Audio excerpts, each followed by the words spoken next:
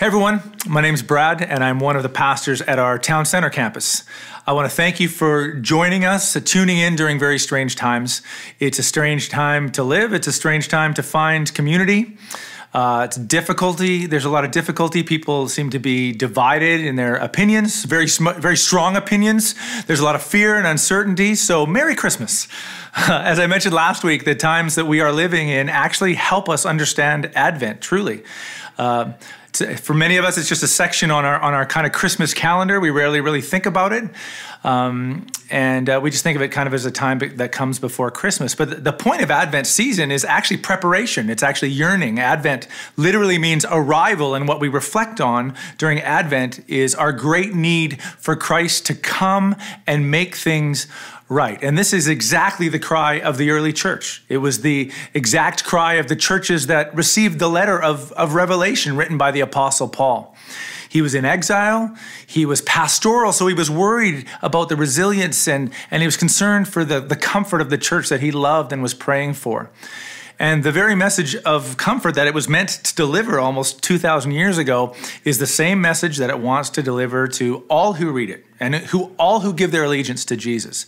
I am coming soon, Jesus is saying. And things are bigger than they seem. So today we're going to be looking at Revelation 2, 8 to 11. If you have a Bible open, you can read along. Otherwise, it'll be here on the screen. Revelation 2, 8 to 11.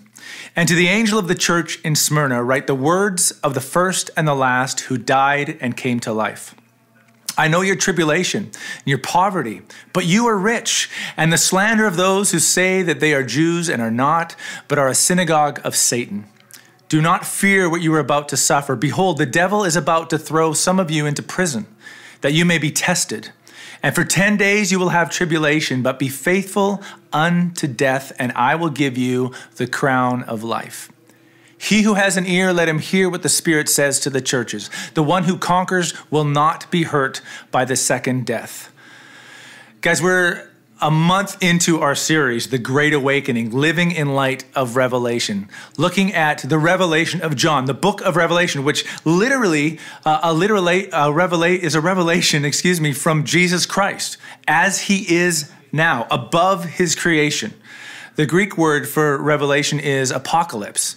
And apocalypse has been given a bad rap in the last century, in the last couple of years. Today, when we hear the word apocalypse, we think zombie apocalypse. We think of the end of all things. But the word apocalypse or apocalypsis in the Greek simply means unveiling. It's as if there's this great story that's taking place behind a curtain, a story that when it's understood and accepted, it changes everything about how we live our lives, about how we live as disciples of Jesus, the cosmic Christ, who is king over all creation. So apocalypse does not mean the end. It actually means the beginning, beginning to see things as they truly are, bigger than they seem in our current circumstance.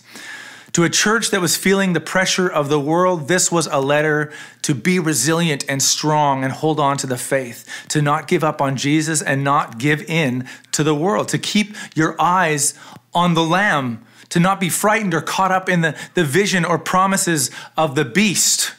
Notice that with each letter to the churches, we are reminded of this cosmic Christ that is delivering this message.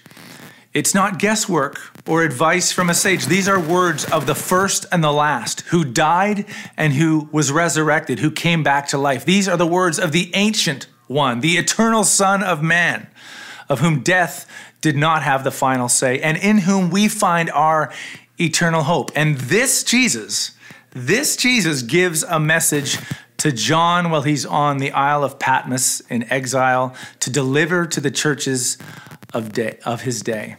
7 churches, a symbolic number to represent all churches.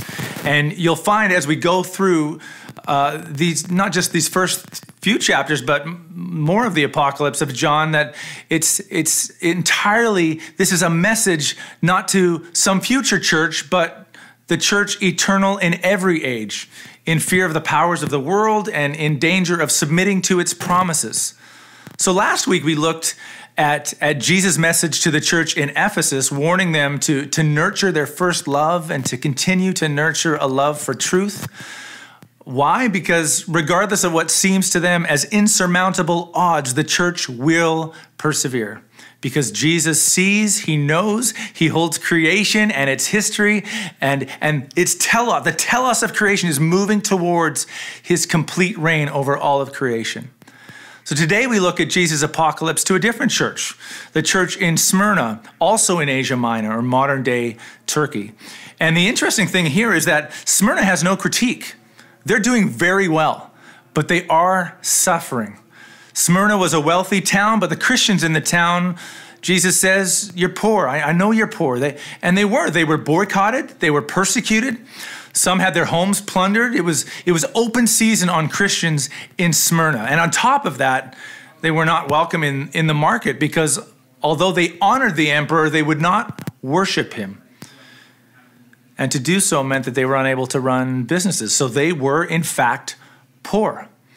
And much like what we've seen already, the way that Jesus approaches the church is to tell them about himself and reveal more about himself, to remind them that their security does not come from political means or religious tenacity, but it comes from him. So he reminds them. He says, John, introduce me this way. In verse 8, tell this to the angel or the messenger to the church of Smyrna. Write this, the words of the first and the last who died and came to life. Smyrna, he says, CA Church, he says, we need to remember that Jesus' reign is all encompassing. His reign is all encompassing. The words that he delivers to this church, the word that he delivers to us today in the Tri-Cities are from the first and the last who died and came to life. We mentioned a few weeks ago that we need to have a grasp on the Old Testament if we want to interpret the book of Revelation. And here's an example. This great statement of eternality belongs to the eternal God in the Old Testament, in the Hebrew Scriptures. In Isaiah 41, verse 4, it says, who has performed and done this, calling the generations from the beginning? I, the Lord, the first and with the last, I am he. In Isaiah 43, verse 10, it says, you are my witness, declares the Lord, and my servant whom I have chosen, that you may know and believe me and understand that I am he. Before me no God was formed, nor shall there be any after me. Again in Isaiah 44, verse 6, says this, thus says the Lord, the King of Israel, and his Redeemer, the Lord of hosts. I am the first and I am the last. Besides me, there is no God. So for Jesus to the church in Smyrna nearing the turn of the first century and with persecution at the door, he is proclaiming that he is the beginning and the end. Our lives are bracketed by Christ from eternity past to eternity future. Darrell Johnson says it this way. He says, our lives as followers of the first and last, our stories are grafted in and find themselves within the story of the great cosmic Christ. He says our lives are boundaried in him. They're boundaried in him, the first and the last. Whatever else happens in our history and whatever else happens in my history, Jesus is there as the first word and Jesus will be there as the last word. And Jesus is there in the middle with the word that gives life. That's the simple truth for us. If you belong to Jesus, your worst story is not your last story. So we need to listen to him. And we also need to remember that this cosmic Christ, as we mentioned before, this cosmic Christ, Jesus is near. He says in verse 9, I know your tribulation. I know the pressure and the pain, he says. The word for tribulation is the Greek thlipsis. Thlipsis, learn that one. It means crushing pressure. And John uses it, Jesus uses it in this book to talk about the horrible pain that is on early believers. John uses it in chapter 1, verse 9. He says, I, John, your brother and partner in the thlipsis, in tribulation.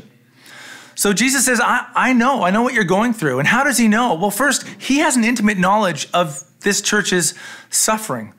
As we mentioned a few weeks ago, the image in chapter 1 is of a cosmic Christ, but a cosmic Christ who is present and walking among his lampstands, which represent the churches.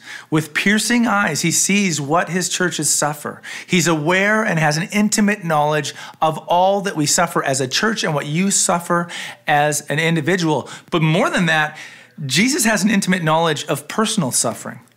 As Bruce Shelley says, Christianity is the only major religion to have as its central event the humiliation of its God. Guys, we do not serve a Savior who does not understand suffering. Jesus says, I see it. I know it. Jesus understands the loss of loved ones, to the darkness of death. He understands rejection by those who called him friends once. He understands family rejection. He understands physical, emotional, yes, and even spiritual suffering. When Jesus is at the height of his suffering on the cross, he cries out, it says in Matthew 27:46, he cries out, Eli, Eli, lema sabachthani, which is, my God, why have you forsaken me? There's a brokenness that Jesus experiences on the cross. He experiences the burden of the sins of humanity ripping him away from God the Father. Jesus understands every aspect of human suffering. The sufferings, the tribulation that the church of Smyrna is going through is familiar to Jesus. These are the very sufferings that Jesus experienced. Slander from the religious leaders of the day. I mean, you can't read a page of the Gospels without an encounter between Jesus and the religious leaders who would challenge him on the kingdom that he was proclaiming. This is happening to the early church. He says to the church in Smyrna that's being slandered by those who claim to be Jews, to have a special relationship with God that the gospel, they said, could not fully equal. Smyrna had the largest population of religious Jews outside of Jerusalem in this day, but Jesus calls this group the synagogue of Satan. Wow, Jesus, meek and mild. They're a synagogue of Satan, he says, literally a community of lies. Those who found pride in their ancient association with the God of Scripture rather than the gospel of Jesus, the Messiah. And they've been belittling the church in Smyrna, like religious schoolyard bullies, teasing them and pressuring them to drift from the gospel and the Christ that they love. Jesus knew that kind of persecution. And on top of that, Jesus says, that's not all you're going to have. You're about to be thrown into prison. Things are about to get worse for you. Jesus understood this too. Think of Jesus waiting in the Garden of Gethsemane, waiting to be taken to prison and praying for strength from God the Father, asking his disciples to pray with him and feeling alone. Jesus understood the fear of the power of Rome. He understood the fear of being taken in the night by soldiers to be falsely accused and tortured. The outside pressure of the world to give in or suffer the consequences is not foreign to Jesus, our Savior. The temptation to give in is not foreign to him either. In Hebrews 4:15, we're reminded we do not have a high priest who is unable to sympathize with our weaknesses, but one who in every respect has been tempted as we are, yet he's without sin. So whatever you're walking through, Jesus is not ignorant of your story. He's near. We need to remember that. We also need to remember that Jesus is faithful in our suffering, that Jesus is faithful to us in our suffering. He says a statement that I don't think we grasp the power of it at first glance. We're so used to these kinds of statements. We need to meditate on them. In chapter 10 of verse 2, he says, "Do not fear what you are about to suffer. Behold, the devil is about to throw some of you into prison, that you may be tested, and for 10 days you will have tribulation. But be faithful unto death, and I will give you the crown of life." He says you'll be thrown into prison for 10 days, probably not a literal 10 days. 10 implies a limited time of trial.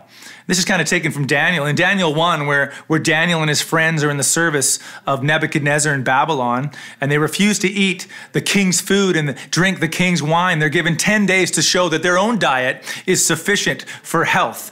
And Daniel says to the king's servant, Daniel chapter 1, verse 12, he says, "Test your servants for 10 days.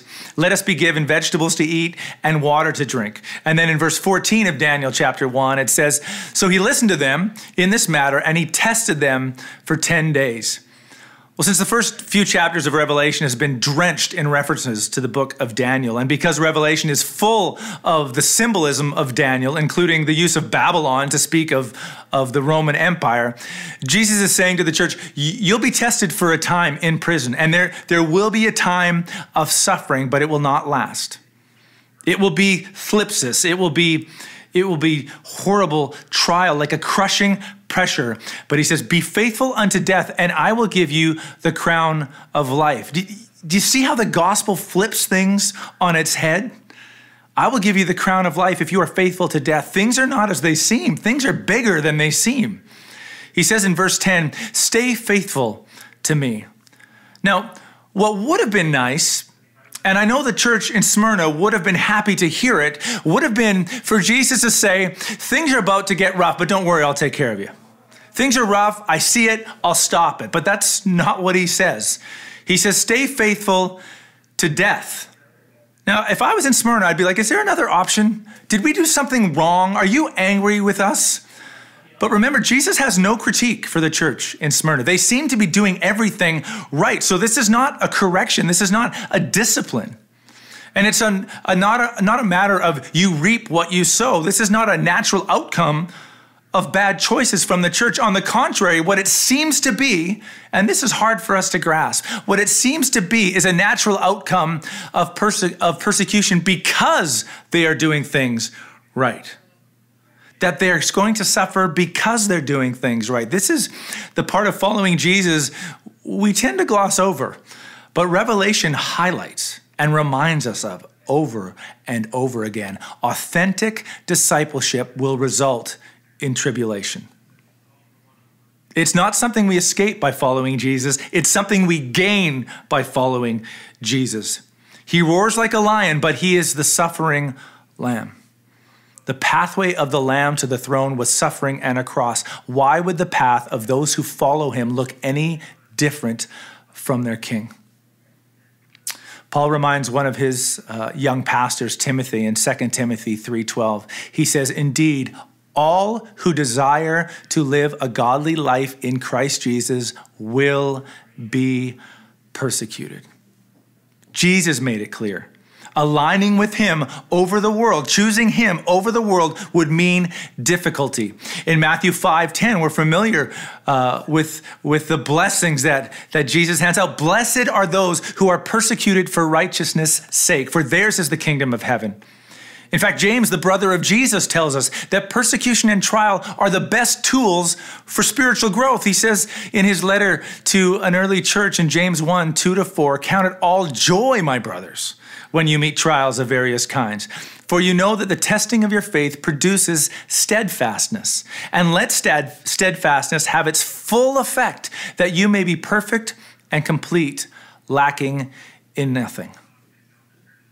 See, but this idea brings up an important question, several important questions. Should the church ever be comfortable and free of persecution? Is that good for the church? Should Christians fight for rights and laws that bring them more comfort and prestige in the world? What kind of disciples grow in a society that shows them favor? Those are important questions to ask in light of the fact that our first political association and affiliation is to the suffering Lamb. Lastly, we need to remember that because Jesus is the beginning and the end, he has put death to the test and proven its deficiency over his power. Because Jesus is near, because he is faithful, we need to remember this and take joy in this, that evil is on a leash. Evil is on a leash. Because evil is on a leash, although you appear poor, ultimately you are rich. You have an untouchable inheritance in Christ because evil is on a leash. Prison, Jesus says, will be temporary. These trials will be temporary because evil is on a leash. Although death seems like the end, it is actually the beginning. See, because Christ is our King and also our model, we know that after the cross comes resurrection. That after suffering comes glory. After faithfulness unto death comes the crown of life. The one who conquers and perseveres, he says, will not be hurt by the second death. That's the call of allegiance to the Lamb of God. For Smyrna, it was a call of resistance against the powers that told them to give in and give up, that their faith was a hindrance to fortune and even a hindrance to life. So go with the flow of the empire. Offer your worship to the emperor, and you'll get your house back, you'll get your job back, you'll get your family back. It's like a country song in reverse. For you and I would say this. In the time of COVID, how will we stand when the test gets tougher? There is a lot of disagreement about churches being asked to close doors for a while while we get a lid on the spread of COVID. And I've read and witnessed Christians pulling their hair out that we have been asked for the sake of our society to do these kinds of things. And I don't like it. I'll be honest. Of course, I want to meet. Of course I want to meet. I'm a pastor and an extrovert. But I would find it very comical to have a Christian living in the time of COVID in 2020 to step into the first century in the history of the church, maybe the history of the church anywhere outside of the Western Hemisphere, and say, you wouldn't believe the persecution that we are getting. We are being told to wear masks and being told we can't meet in our big buildings, in our church buildings. Imagine taking all your frustration about our liberties being taken away today and try to explain them to John on the Isle of Patmos, praying for the churches in Asia Minor who are being killed and imprisoned for their allegiance to Christ. My guess is that John's first question would probably be, what's a church building? But his second question might be, what do you mean by the word persecution? You'll keep using that word. I don't think it means what you think it means. See, many of us I wonder how well I might stand up in the confidence and the power of the risen Lamb if I experience really difficult trial, real thlipsis. But I'll tell you, a glimpse of how well we will trust God and live in hope in future trial is seen in how well we trust God and live in hope in present trial. What does allegiance to the Lamb look like? I think it doesn't look like fear and paranoia in uncertain times. I think it doesn't get thrown off that the world is against the kingdom of the Lamb. We shouldn't get thrown off by that. That's the promise, and that's the method. It's the path of discipleship, Scripture tells us. Revelation tells us. The Lamb upon the throne, the cosmic Christ, our Lord and Savior, Jesus' reign is an all-encompassing reign. He is near. He knows the struggles of his church. He is faithful, and evil is on a leash. It will not have its final say. It will have its time, and then it will be no more. No injustice will be unseen by the all-seeing eyes of the cosmic Christ. No kingdom or power will outlast his eternal kingdom. So we never need to respond to world concerns, whether they are political or pandemic, like frightened, cornered animals, worrying about winning arguments on Facebook or on other social media. Rather, we are invited, in light of all that is being unveiled in this apocalypse, to let the love of God and the peace of Christ and the fellowship of the Holy Spirit empower us to love and good works, because the King is on his throne. Church, I love you and I miss you. God bless you.